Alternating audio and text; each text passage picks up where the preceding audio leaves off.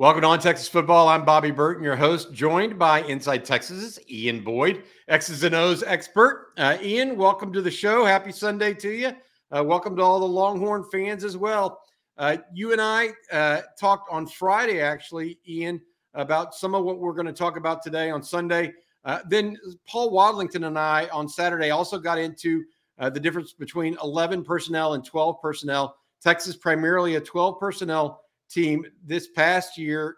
This coming year, we expect them to play much more from the 11 personnel grouping, since they have the personnel groups to do that.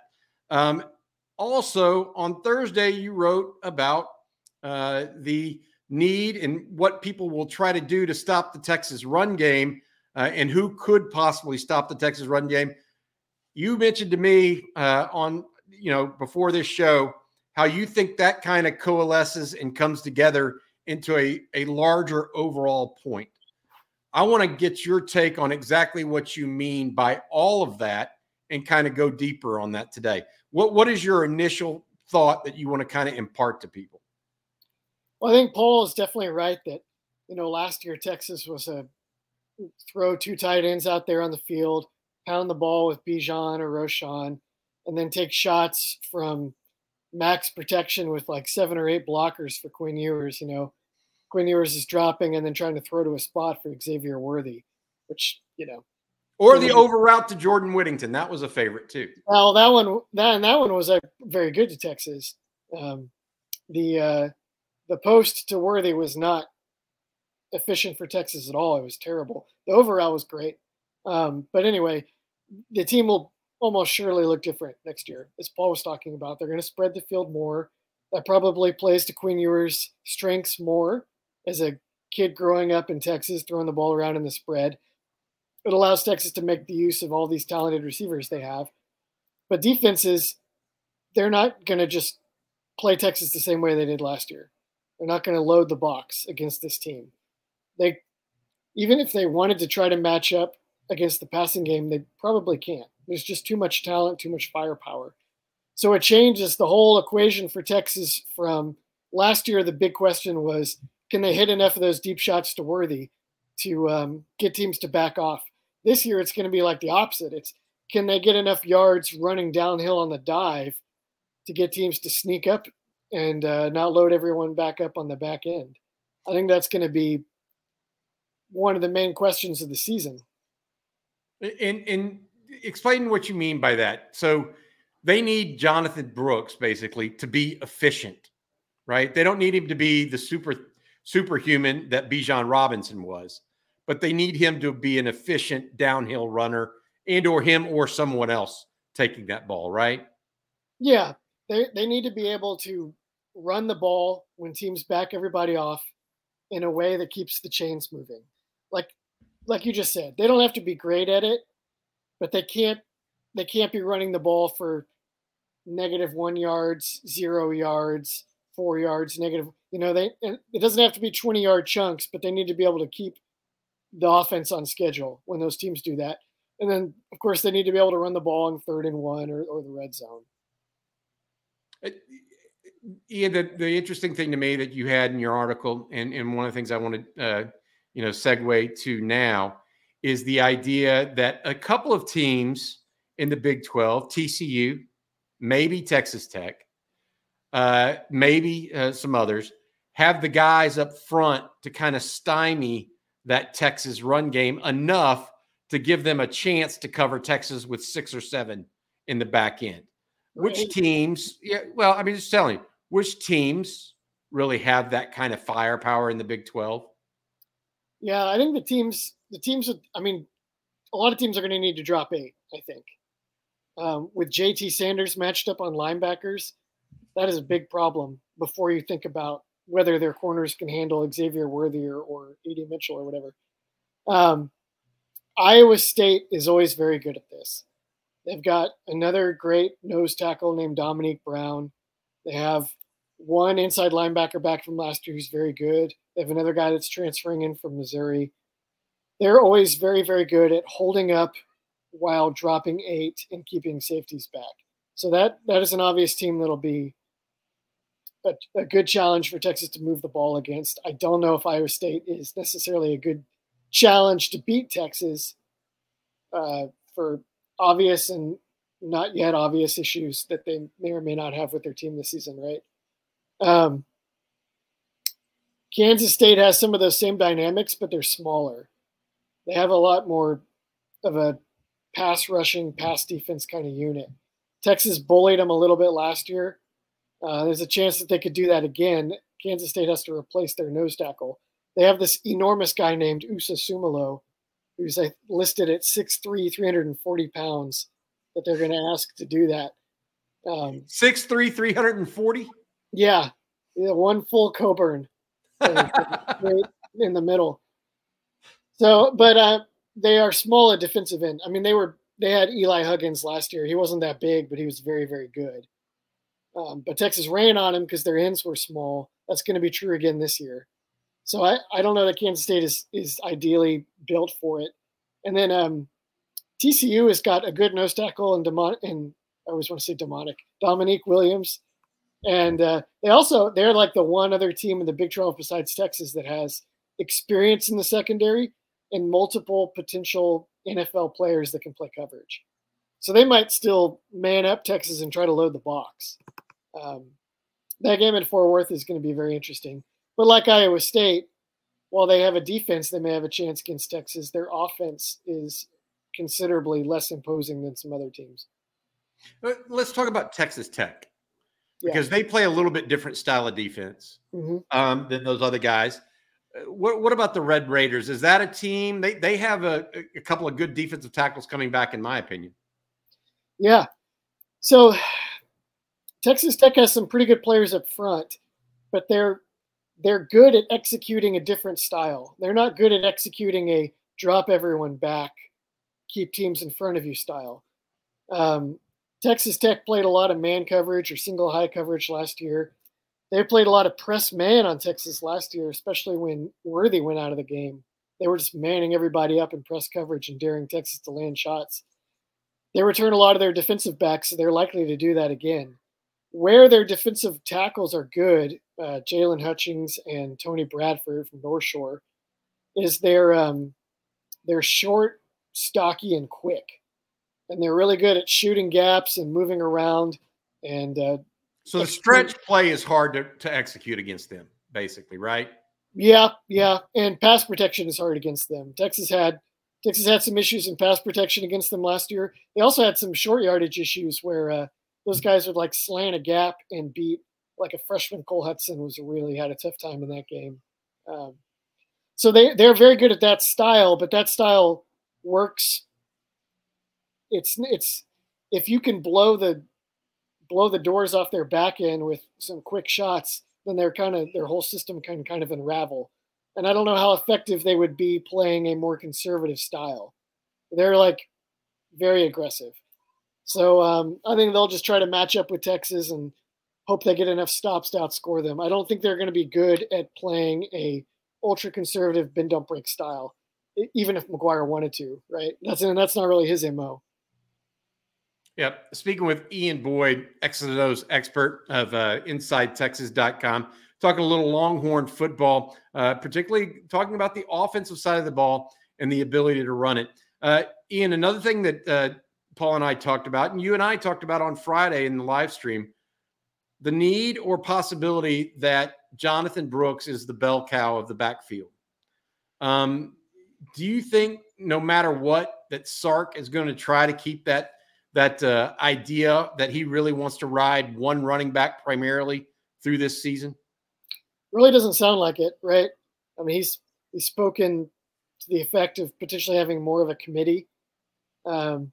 You could see Jaden Blue getting in the mix. I think for sure Brooks will be the first guy to get his opportunities. They'll see what he can handle. I think Baxter will get as much as he can handle in terms of really his comfort with the playbook, right? Like, he's kind of a big kid. He's more of the bell cow power back prototype. I don't think we think he's quite ready for that just yet. So, yeah, I wonder. I think he's caught in a little bit of no man's land where they don't yet have the bell cow. They probably will in coming seasons, and so they may go to committee in the interim. All right. I think it's going to be interesting because Texas has so many weapons on offense and what people do to try to stop them. The primary style of defense that concerns you the most with Tech playing against opponents is it the 3-3-5? The what do you call it? The overhang? What do you call it?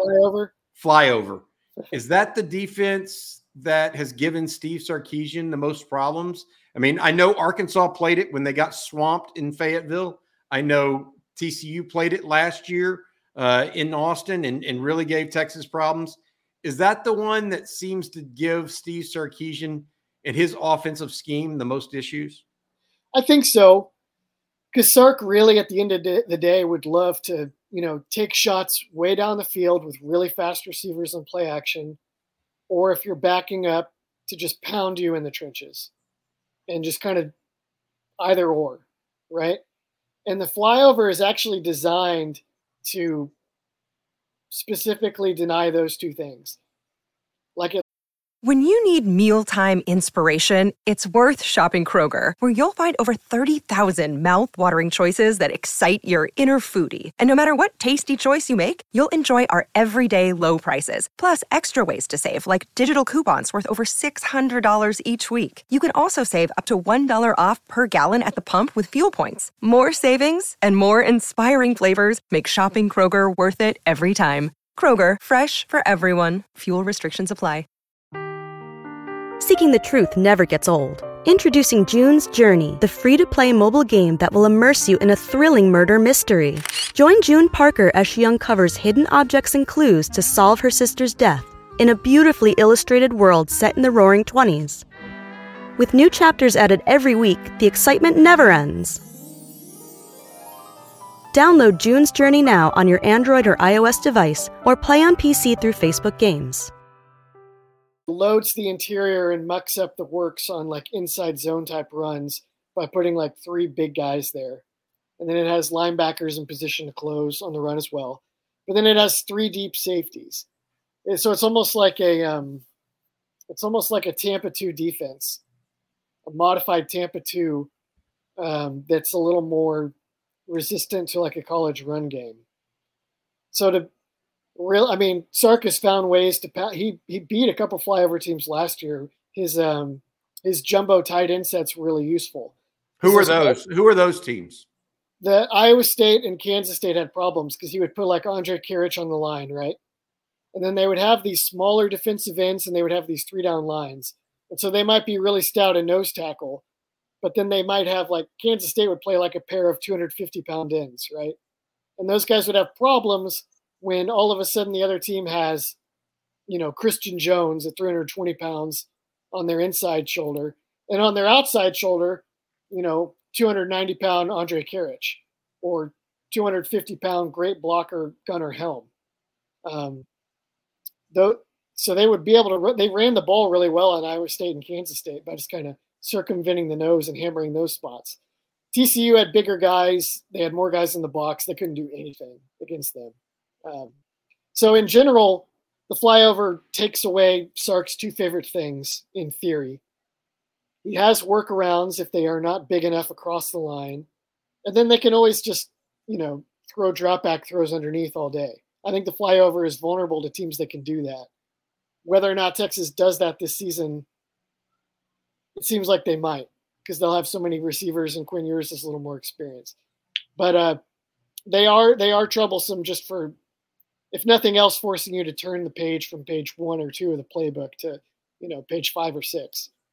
Let me ask you this. Speaking with Ian Boyd, X's and O's expert for InsideTexas.com, what kind of defense does Dave Aranda run at Baylor, and how is that different than the flyover? Dave Aranda, he does do some of the same 3-down kind of deals, especially last year. The reason I want to say this, I want to mention this. The reason I asked that, Ian, is because they had 2 big ends last year and a big interior guy, yet Texas was still able to effectively run the ball on them. Yeah, they sure were. Yeah. He uses some similar fronts, but he doesn't use the 3 deep safety deal that the flyover teams do. Aranda will play a more traditional 4-2-5 kind of alignment, or hybrid 4-2-5, 3-3-5 type deal. Aranda's calling card, he doesn't really want to beat teams with a bend don't break deal. He wants to beat teams with his zone blitz packages.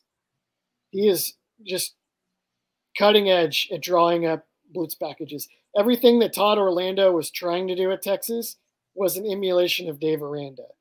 If you ever want to be like, what was Todd Orlando? What the heck was he trying to do? Watch 2021 Baylor, and you'll see this is what it would have looked like if Texas had done it right.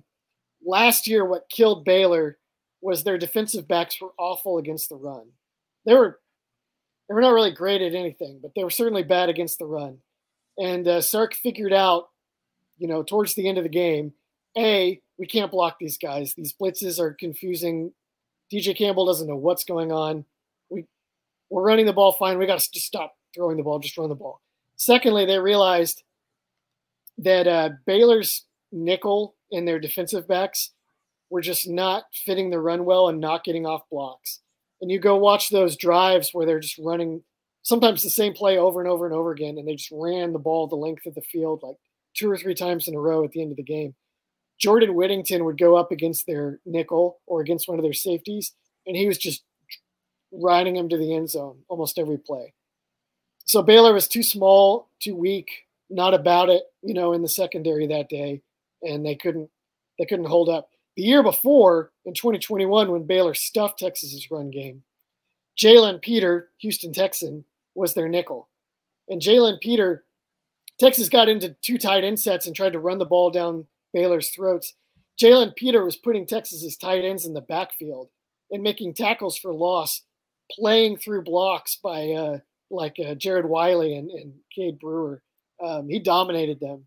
And so it was just a night and day difference for Baylor between having that guy and then very much not having that guy. That's interesting. Ian Boyd of InsideTexas.com. Ian, Pete Kwiatkowski's defense a little bit different than those, right? Kwiatkowski's is kind of similar to Aranda. He prefers 3 down, Pete Kwiatkowski prefers 4 down to 3 down and nickel.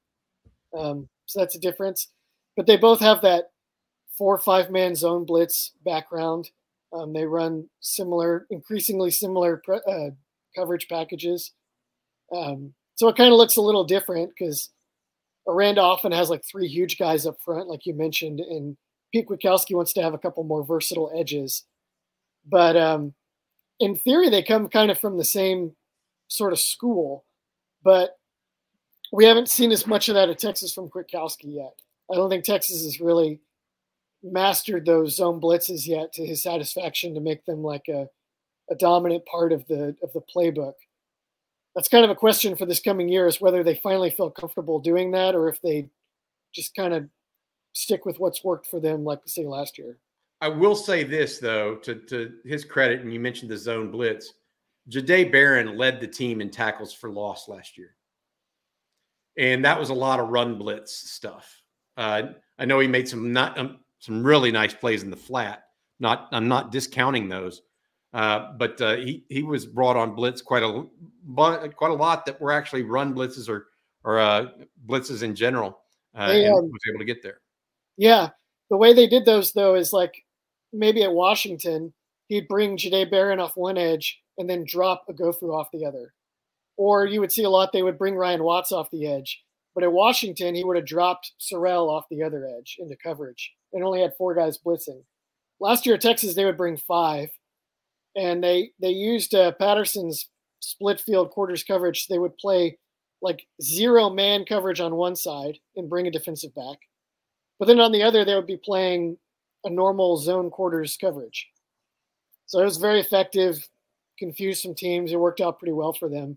That's not what he was famous for in Washington. So I'm really curious to see if they keep doing that or if they mix in some more of the Washington Aranda type stuff. That's good football talk here with Ian Boyd. Ian, anything you're thinking right now? What's your next couple of articles going to be about? What are you trying to? You always ask me that question whenever I'm like in a sort of a writer block lull. I am not actually entirely sure what I'm going to write on this coming week. But if people want to hit up some questions for what we've covered today, maybe that'll offer some fodder. I can extrapolate on these things and explain them next week. And y'all can do my job for me and come up with my content. Hey, that's nothing wrong with that. Leave some comments here on this video for Ian. I'll pass them along to him, and you guys can go from there. All right, Ian, I appreciate you very much. Once again, very educational. I hope the Longhorn fans enjoyed it. I certainly did. For Ian Boyd, I'm Bobby Burton. That's been Sundays on Texas Football.